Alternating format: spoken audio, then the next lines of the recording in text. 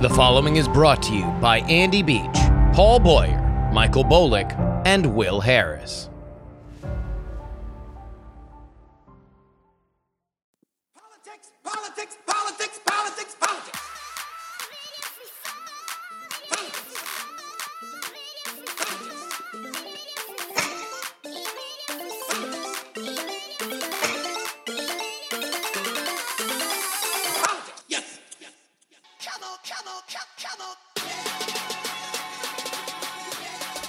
Hello and welcome, everybody, to the Politics podcast live from Tulsa, Oklahoma, downtown outside the BOK Center, which I've now found out means Bank of Oklahoma.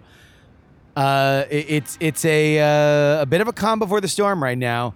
It appears as if the police have moved the campers that were here for the rally, the Trump rally that will take place tomorrow, away from directly in front of the center. They are now in another partitioned area that I'm going to go walk by in a second. But I just want to set the scene here for you. It is a fairly crisp 78 degrees, a little bit of a balmy afternoon here in Oklahoma.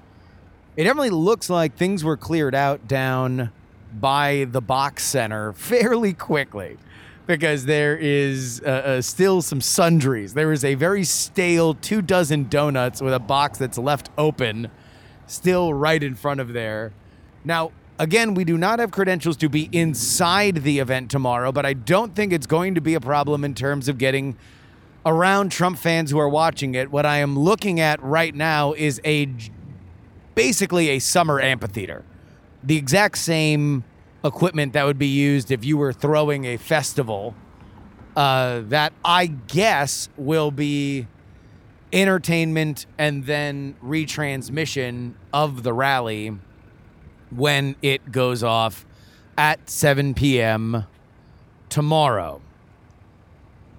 Of course, this is a complicated day. A little bit later in the program, we are going to be down in the Greenwood district of Tulsa. And if you're not familiar with the Greenwood district, then maybe you are more familiar by these two names: Black Wall Street and the Tulsa Massacre, the first being the precursor to the latter.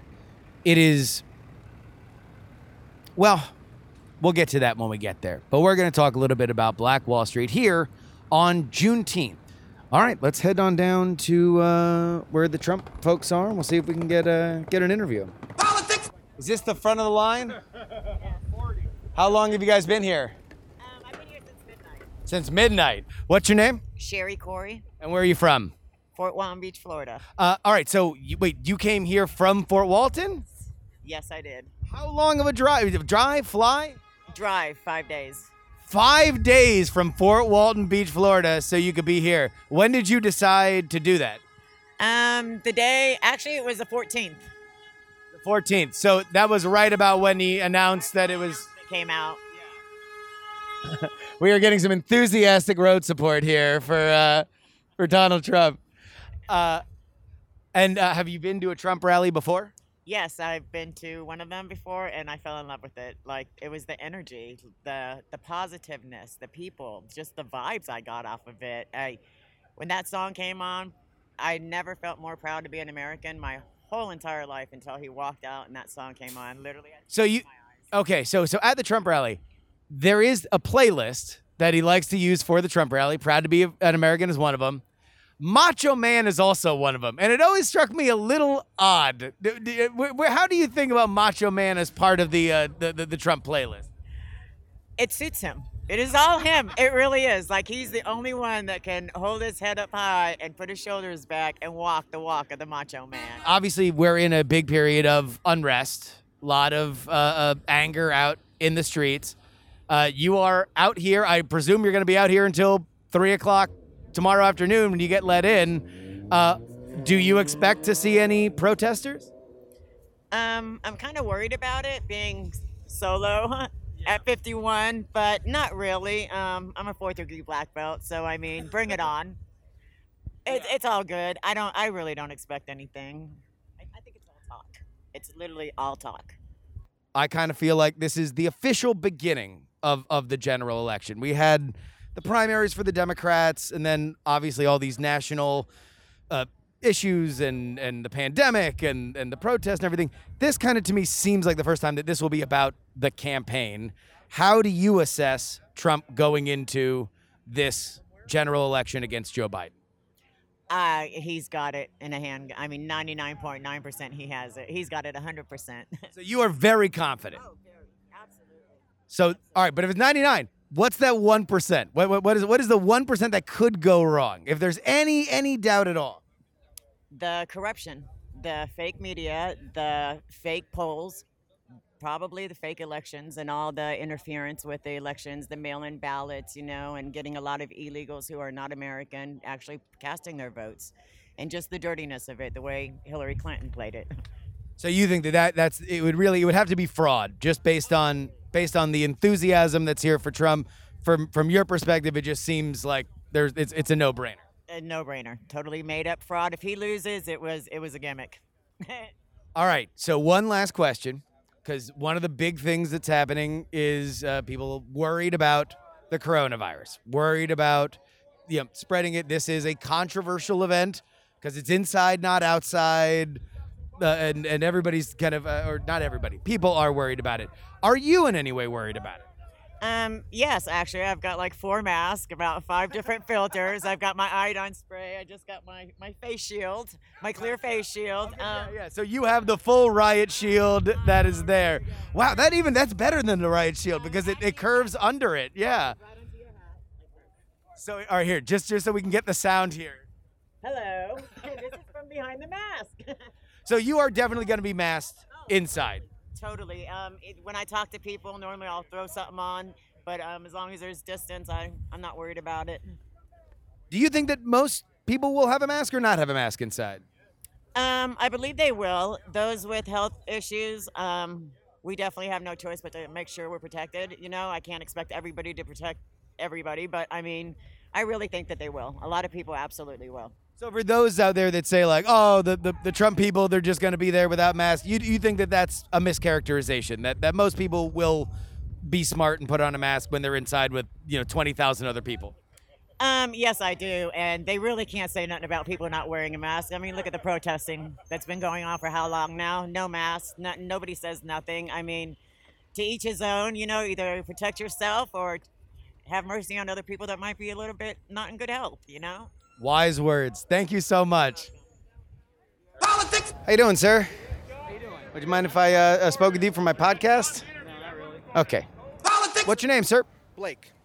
Blake, are you local here? Or did you come from out of town? I'm from San Diego, California. San Diego, California, and you came here just for the rally? Just for the rally, got into town Wednesday night. Number one, how long have you had the brick wall suit? A little over a year now. I think May of last year is when I first got it. Now, is that like an impulse buy, or are you like, oh no, I gotta have a brick wall suit, and now I'm gonna go look for the best available options in brick wall suits? Pretty much an impulse buy. I had been responding to last year. A lot of people were being deplatformed, conservative people being deplatformed off the web.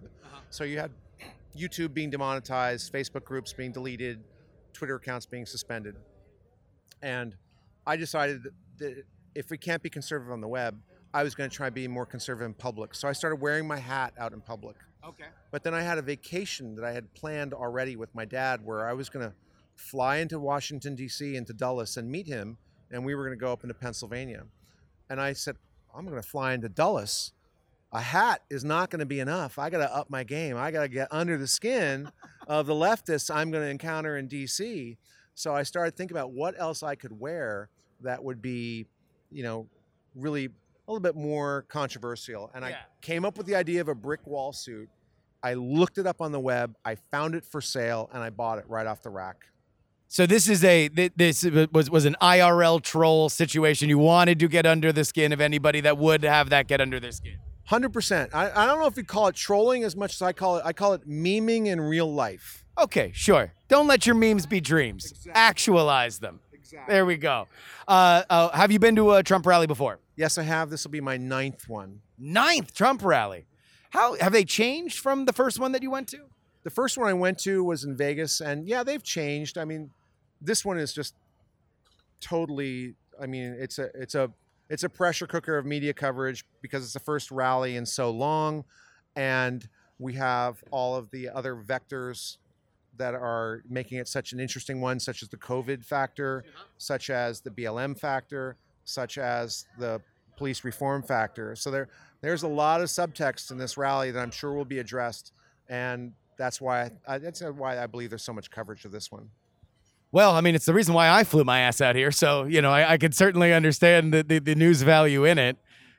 Speaking of the COVID stuff, one of the things that is obviously a vector in this is the fact that this is a large event that's happening indoors. What do you think the ratio of masks to not masks is going to be in there? I think there'd be very few people wearing masks, personally. I think that I'm not so sure that's... I think it'd be very few people. I'm going to have a mask, and I'm going to assess the situation I'm in. If I get inside and I'm in a group of people surrounded, I'm going to be more likely to wear one. I'm hoping to get right up in the rail in the front row, and then I'm less likely to wear one. Because to me, it's about a spectrum of risk that every individual chooses to accept for themselves. If you're in a category where you're high risk because of your age or medical condition, this probably is not the right place for you. And people like that in general should be taking steps to protect their health. And maybe going out to a rally is not one of the things that you would do. In my case, I'm not in one of those risk groups, so I don't feel like I have that.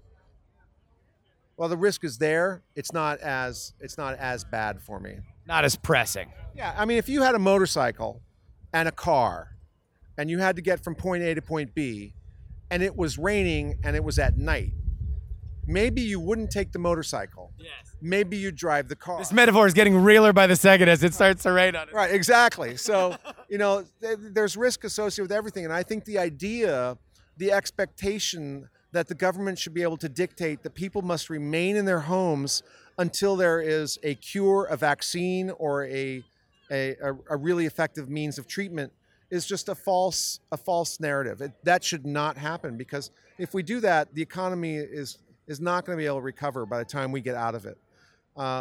Life entails a certain amount of risk. We can't live in a bubble forever. We now have a better picture of what the risks associated with COVID are, and I think that people owe it to themselves to evaluate that risk personally and make their own decisions on it, rather than have those choices dictated by their state or local government or even their city. And so Trump having this for people that want to take that risk and do feel that they are in a class to do it, that is just a choice to be offered, and that's what it is. Correct, and that's why we're here in this state, because this state is one of the ones that's furthest along in reopening. So, I mean, if it wouldn't make sense to have a rally like this in a state that's still closed, like Michigan, that's not the right place. Yeah. So that's why the rally is in Oklahoma. All right. Well, thank you so much. I'm going to get out of the rain, but I appreciate it. All right. Take care. Politics. Ladies and gentlemen, I am here getting rained on in Tulsa because you guys put me here. Thank you to everybody who has gone to TakePoliticsSeriously.com. You guys are the lifeblood, the $3 Club. I mean, these guys get 2 bonus episodes a week. One on Thursday, one on Monday. $10 tier, getting shouted out at the end of every episode. Honestly, this is what you guys paid for. This is what you guys wanted. You guys wanted somebody on the front lines, not beholden to anybody, not being edited by anybody, and this is what you get. TakePoliticsSeriously.com. Politics. All right, I am now here at the corner of Greenwood and Archer in the Greenwood district of Tulsa, Oklahoma. If you're unfamiliar with why this area is significant, then I would encourage you to do a little bit of reading about Black Wall Street, because I do believe that the story of Black Wall Street is something that is significant. And on Juneteenth, which I think is thankfully getting more shine than it has in the past, this seems to be, what I'm looking at now, is a cultural moment. Greenwood has Black Lives Matter painted on it. When I ran by this street not but a few hours ago, it did not. There is a fair going on. There will be a concert and event later. But it was on these very blocks that back in the 1910s, during the oil boom of Oklahoma, a few black entrepreneurs decided that they were going to buy up this land and make a deliberate effort to give refuge and, more specifically, a kindling to strive for black Oklahomans and folks that moved to Oklahoma with the land rush and then with the promise of money when oil came. Black Wall Street was significant. It was significant for black culture. It was a place where by the 1920, some of the richest people in Oklahoma lived here, and they were black. Which, of course, makes the tragedy of the Tulsa massacre that much more horrifying. Like so many incidents of that era, it begins with a white woman accusing a black man of rape. It ends with a riot, and an ugly one that includes kerosene bombs being thrown from planes and razing an entire neighborhood. Of course, it didn't stop there. The city then designated this part of town to be more of an industrial zoned place. And it wasn't until decades later that the Greenwood district became what it is now, what I'm literally looking at, a quaint little neighborhood. There's a minor league baseball stadium next to it, a few hipster hotels. I'm pretty sure I saw a tap room. Basically, everything that you would see in a quaint, up-and-coming area, you see now here. If we are in any kind of moment in terms of race relations, then I would hope that places like this can not only become more recognized historical districts, but also tourist attractions. Because while the Tulsa riots are something that obviously deserves attention, the destruction is the punctuation. What I hope doesn't get lost is the idea that Black Wall Street existed, because I do think that Black Wall Street is the American dream. The American dream isn't about what American values are. It's not the product of America. The American dream is a simple promise that you can do anything. Now, that obviously is not always the case. But examples like Black Wall Street, in a time when African Americans had very little rights, they were out and out discriminated against through Jim Crow laws. They thrived here. The destruction is obviously part of it, but I don't want to take away from the success. The success is to be emulated. The destruction is to be avoided. And so, from Black Wall Street, I would like to wish you and yours a happy Juneteenth. Our guest today is Seth Masket. He is a professor of political science and director of the Center of American Politics at the University of Denver. He writes regularly for Mischiefs of Faction and FiveThirtyEight and is currently writing a book called Learning from Loss, The Democrats, 2016 to 2020, due out in September with Cambridge University Press. But what we want to talk to Seth about today is something that is oft maligned and yet ubiquitous within politics, the idea of the photo op. But first, let's welcome Seth to the show. How you doing, Seth? Good. Thank you for having me on. All right. So I'm very interested in this because we first booked you on after the event outside of the White House where protesters were cleared. Trump walks over to the church, takes a picture with the Bible in his hand, and that is roundly criticized by Trump's critics. But there is a necessary element for having a visual display of what your political narrative is, right? Yeah, I mean, I think we largely accept that there's a huge symbolic role for the presidency. Presidents have, there's a lot of political science literature written on this over many years about how in the U.S. the president sort of embodies both the role of head of government, like a prime minister or someone else, but also head of state, like a king or queen, basically. So they do all those symbolic roles that we associate with American democracy, which is everything from like, the Easter egg roll, or pardoning Thanksgiving turkeys, or giving inspiring speeches, or speaking at funerals, or things like that. And so we certainly accept that there is a photographic side of the job, and we don't necessarily begrudge presidents for doing that on the whole. So where does it go wrong then? Like, what is the line that has it go from,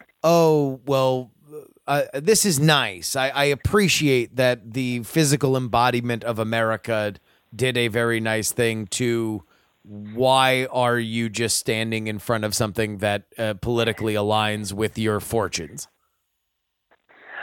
Yeah, I mean, as I see it, some of the things I was writing in this piece is that, often presidents use, they use photo ops. And this is not just limited to presidents, governors, senators, others do this as well, but it's often associated with the presidency. And sometimes basically they're using these very visual appearances to connect with people who can't be there, to connect with those who are out of power or somehow being wronged, and to say that, I'm your voice. I am empowering you through what I'm doing. So, I gave example, like the sort of example I love was JFK's speech in front of the Berlin Wall in 1963. Sure. His famous Ich bin ein Berliner speech. He is, he could have simply said, just stayed at home and released a statement saying, we stand with the people of Berlin. But it was a much more powerful thing to actually go there, to appear in front of the wall, to identify himself as a Berliner in their own language. That sort of symbolized that he was there speaking for this downtrodden group. It meant something to the people there. It meant something probably to Soviet leaders as well, who took this as a sign, how much the U.S. placed a value on this. So, if you do it right, it can have some value. Where things can go wrong is if, it can be a kind of a ham-handed symbol. We think of George W. Bush with his mission accomplished banner on the that might have been a hat on a hat when you think about it. Like, he could have probably just landed on the aircraft carrier without saying mission accomplished, or had a mission accomplished banner somewhere that wasn't an aircraft carrier. Right. There are things you can do, like appearing with the troops during a war. That's a positive thing, right? That signals something to people at home. It, gives the troops a shot in the arm, but you can sort of overdo it, particularly when you're basically saying you've won a war based just a few weeks into something that's going to last a decade, basically. Yeah. So what I was critiquing Trump for particularly was just this did not seem a very well thought through photo op.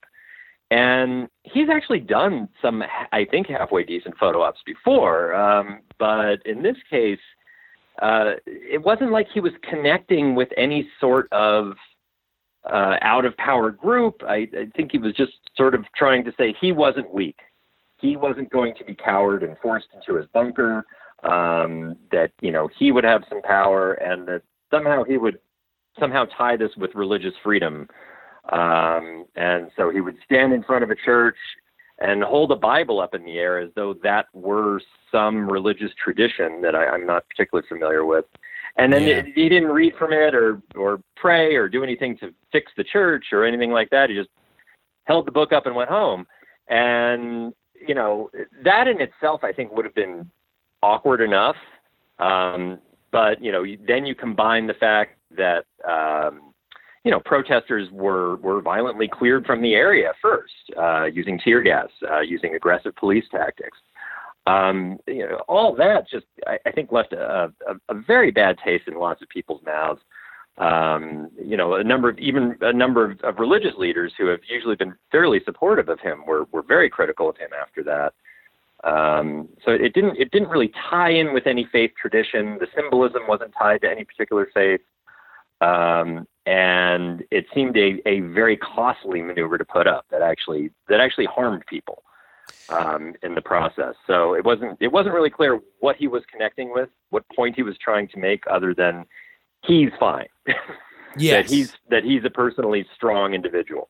I guess. I mean, I guess it was a law and order thing, like which makes the church element that much more puzzling. But I can understand the president can walk the streets of D.C. so the average citizen can. I can get that, but I think you're right that part of the common denominator of the successful versions of this are effort from the head of state. So no matter what, even if you understand that this is trying to send a very clear message, the fact that the president took the effort to come do something and the benefit that inherently can bring is enough to sort of get people over the hump. So if he had gone to the church to speak with the church leadership and discuss, any possible damage done to the church or something like that, and then walked back, it probably would have been a different scenario than him just posing outside.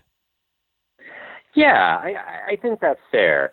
And I think he was perhaps trying to tie it in somewhat to ideas of religious freedom. I mean, the term religious freedom has, I think, been tortured a little bit over recent years, where it's now tied to things like, my religion gives me the freedom to refuse to bake a cake for a gay wedding or something like that. It's a fairly loose definition of what religious freedom means today. But I think he was trying to stretch it to say all these protests out here, all this rioting is threatening the freedom of Christians to practice their faith. Now, I haven't heard anyone make that argument. No, but I think he was trying to make that link, and I think it fairly fell flat. Yeah, no, I think that there are moments where, and let's go give him credit for something that I think happened even, I guess it would be 2 weeks prior, but he did an hour-long question and answer. I guess it was a town hall technically, but in the social distance area, it's basically an interview with Fox News in front of the Lincoln Memorial, which I thought was kind of inspired staging. Like that shows a regal element. Lincoln, obviously somebody that traversed one of America's most trying time. This is a trying time. I thought that was a little bit more poetic and had a point than this situation. Like this situation seemed kind of muddled, and when everybody's focusing on how you got the photo up instead of what you did while you were there, I think you're probably on the wrong side of effectiveness. Yeah, I think that's fair. I mean, you could say maybe just, appearing with Lincoln was maybe even overselling it a bit, but you could see that and understand what he's trying to do. And that he's trying to tap into, some of the heroes of his line of work, of, a president during a very divisive era in American political history. You can understand the symbolism there.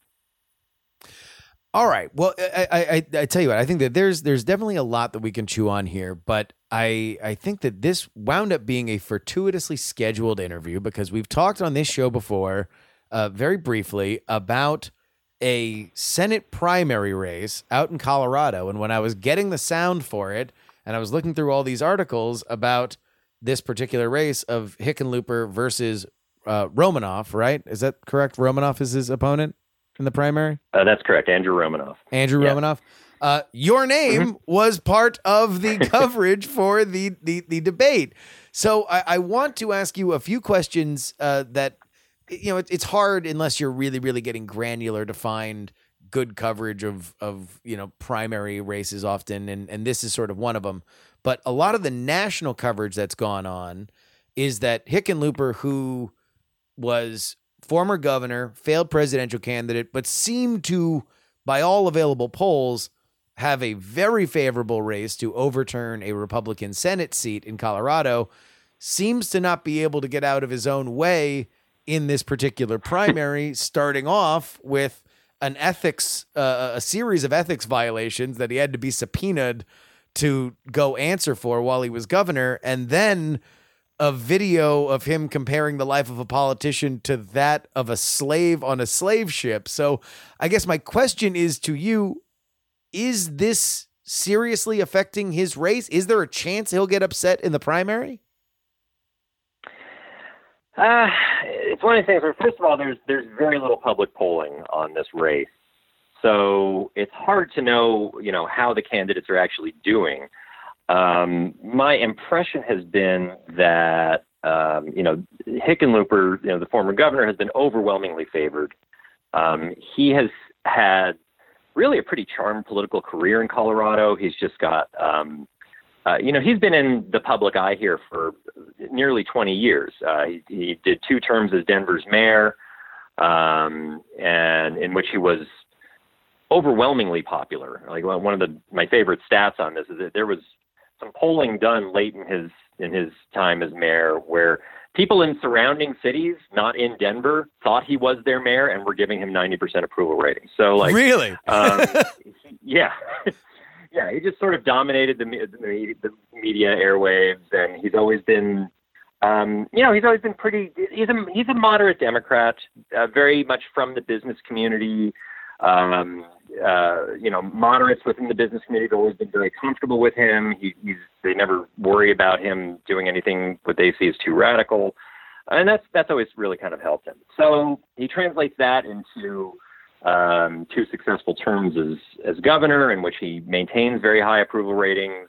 It's during a period of strong economic growth within the state, good jobs environment. So, he's very well regarded throughout the state. However, he was nominated by Democrats, back for governor back in 2010.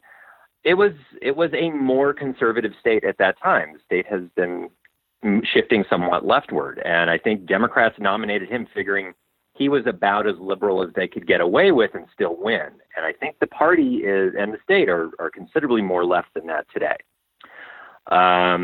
So in this environment, maybe he wouldn't have gotten nominated in the first place for governor.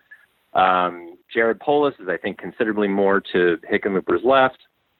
At any rate, I think he's still in pretty good shape, just simply for the money and the reputation he has, but Andrew Romanoff's a serious challenger. He's challenging him from the left, definitely more on the progressive side of the party, and it's probably a pretty good time for Colorado progressives. I don't know if he has the numbers to do this, but Romanoff is well regarded, but he was the State House Speaker more than a decade ago. Yeah. So he just doesn't have the same kind of name recognition that Hickenlooper does. He's Romanoff is certainly well regarded among like active Democrats within the state, but and he's also a very good campaigner. I mean, if you watch him at the debates, he's just got a real good public speaking style, a real mastery of detail. Whereas Hickenlooper is prone to a lot of gaffes, frankly. He says some awkward things. He says things in really weird and unfortunate ways. He's said a number of things that have made it seem like he wasn't really fully committed to the Black Lives Matter movement, although he's made real pains to correct those in recent weeks.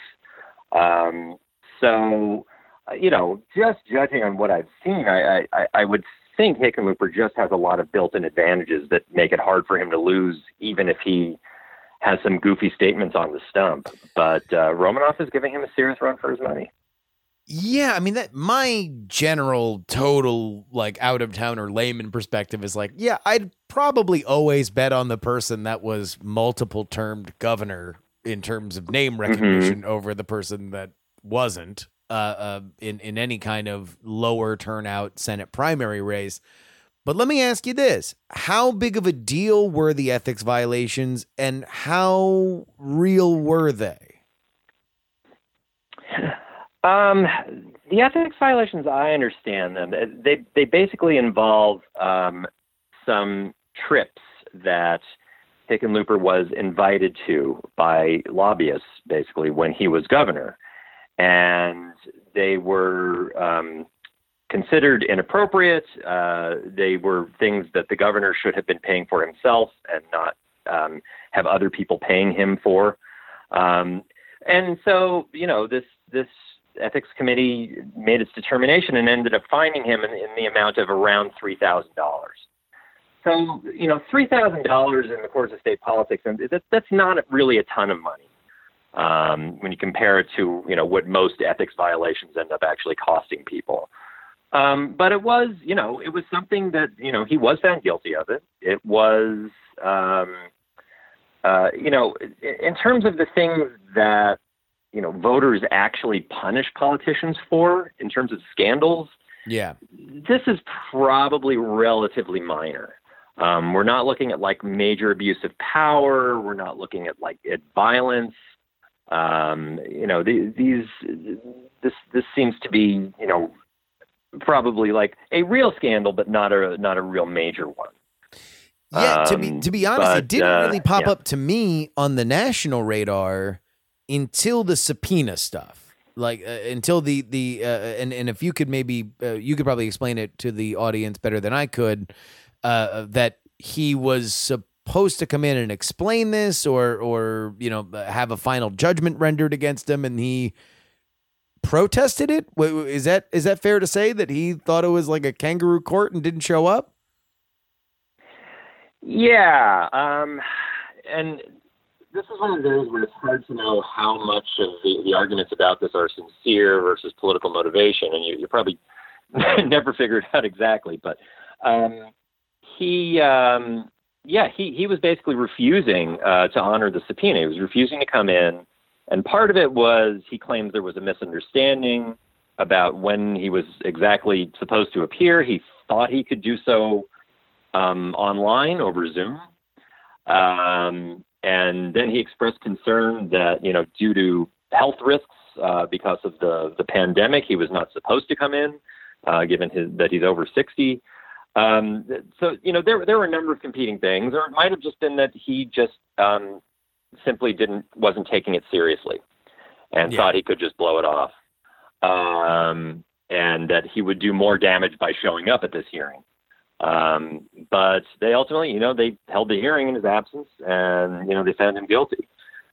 One of the things, these are, I'm not saying it isn't a real scandal, but it did initiate from a complaint by a group of Republicans. And I don't know how much you wanted me to get into the weeds on this, but I've been sort of wondering how much of this is in some ways payback for a thing that happened 10 years ago.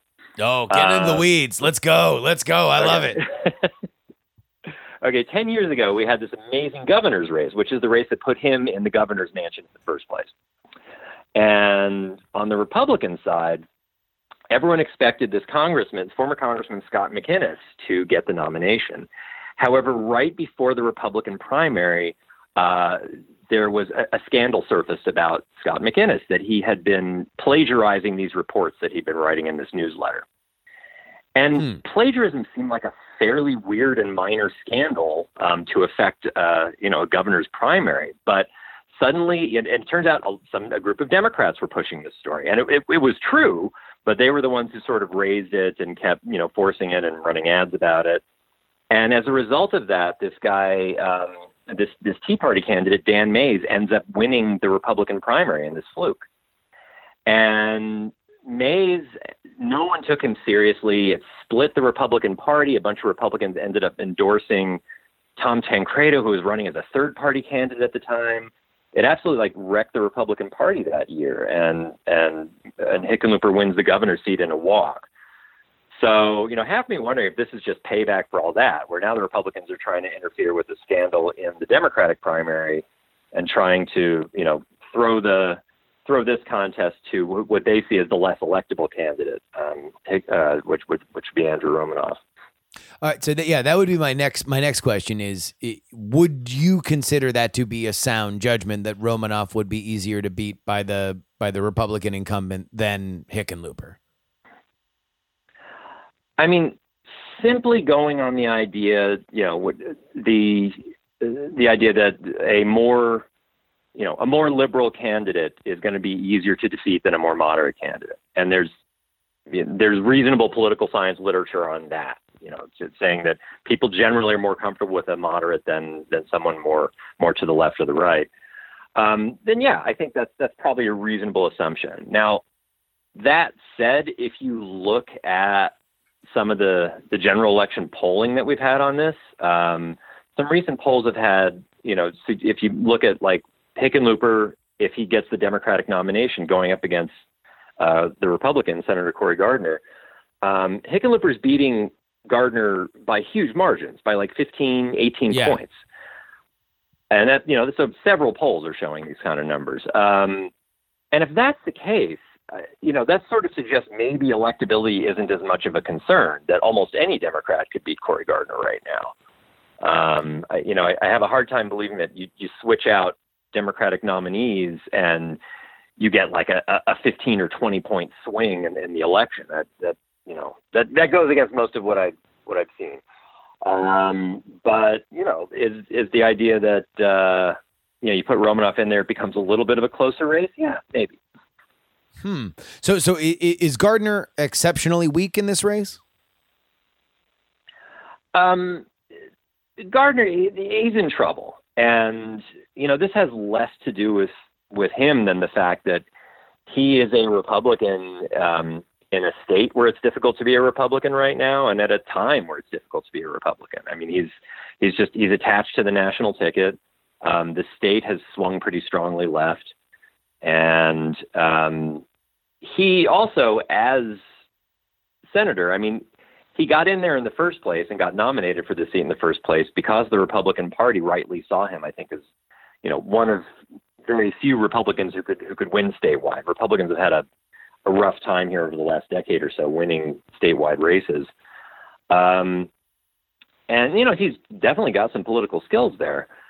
But he also has made a point of really not distancing himself very much from President Trump. He has governed as a pretty solidly conservative Republican. He hasn't really tried to symbolically moderate in the way that maybe like a Susan Collins has. So he's perceived as kind of a mainstream Republican. I think you could see he's departed from his party a little bit on things like marijuana law, trying to stand up for state interests on that. But he's now seen as, fairly pro-Trump Republican in a state where Donald Trump is very unpopular. And it's a hard electoral calculus for him. I wouldn't count him out completely, but it's a difficult year to do what he's trying to do. Well, we will get answers to at least the primary question on June 30th, right? That's when the primary is. So we will keep an eye on that. It is a mail-in primary, so people are already voting. But the final election day is the 30th. Well, we will find out if Hickenlooper is able to prevail in spite of himself. All right, I will have to ask you one more question. So where does this slave ship clip come from? Like that definitely just seems like Oppo research that's been sat on forever. But it was a very weird, I mean, obviously it's extraordinarily poorly timed considering what the national dialogue on race is right now. But it was also odd. There's music in the background. Like it was just it seems like something that's been sitting on a hard drive marked, break in case of Hickenlooper for a while. As I recall, that's footage from, I think, 2014. So it's fairly old. And he was, I don't remember. I could look it up. I'm not remembering exactly where he was speaking, but it was he was just giving a little talk and making a joke about, basically people managing him in his campaign, and how there's all these taskmasters. And I mean, I guess the way he was describing it, he was talking about someone whipping at the front of a ship, and it's the people who are rowing. So he's sort of describing an ancient ship, not necessarily describing crossing the Atlantic or anything like that. But, it's again one of those things where if you're explaining the joke, you've already lost. In general, slave ship is probably something that you should stay away when you have a hot mic. Yeah. I feel weird describing what he described. So it's safe to say that it's going to come off bad when he's there saying it. But that definitely, sometimes you just know things that were just filed away for a moment. And I guess whoever doesn't want Hickenlooper to win believes that now's the time to, pour on the gasoline. Exactly. All right. Well, our guest today has been Seth Masket, professor of political science and director of the Center of American Politics at the University of Denver, writing regularly for Mischiefs of Faction, FiveThirtyEight, and currently writing a book called Learning from Loss, the Democrats 2016 to 2020, due out in September with Cambridge University Press. Seth, thank you so much for joining us. Oh, thanks for having me. It was great talking to you. Politics. One of the things that happened this morning was Donald Trump tweeting out that anybody who dared protest his rally would not get the same treatment in Tulsa that they have in New York and Seattle. Considering some of the treatment we've seen in some of the other places around the country, I don't know what that's exactly supposed to mean. But in doing a little preliminary research, it doesn't look like there's any scheduled protests tonight. If there is going to be a counter protest, it will be tomorrow while the rally is going on, or at least after doors have opened for the rally. So that'll be something that we will cover for you Monday. But it looks like tonight we are going to have a peaceful night of people celebrating Juneteenth here in Greenwood and camping out outside of the Box Center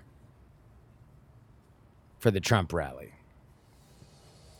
And that will wrap it up for us today. A reminder that you can always email me, theyoungamerican@gmail.com. I want to thank our Titanic $10 tier, Adam, Andres, Andrew, Archie, Brad, Brian, Chad, Craig, Kurt, Daly, Darren, DL, D-Laser, Dustin, Emily, Frozen, Glenn, Herschel, I Poop My Pants, Jim, J. Milius, Lindsay, Logan, MacBook Pro, Mike, Miranda, Neil, Nick, Pneumatic, Taryn, Olin and Angela, Paul, Peter, Richard, Robert, Steven, The Jen, Thor, and Zach.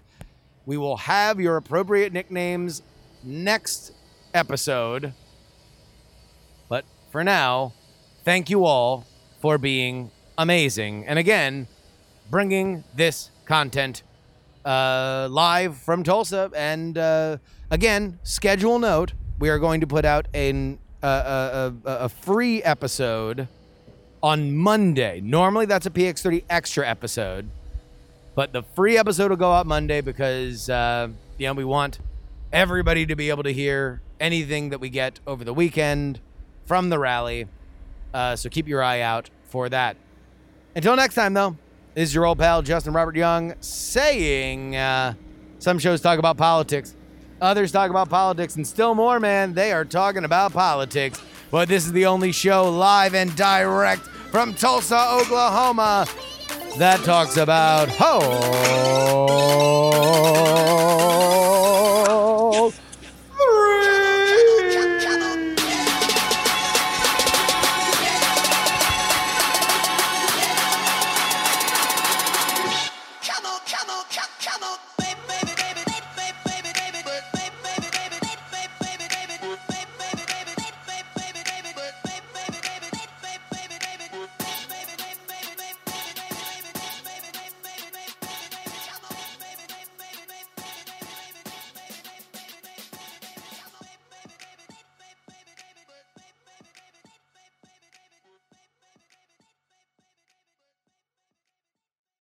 Diamond Club hopes you have enjoyed this program.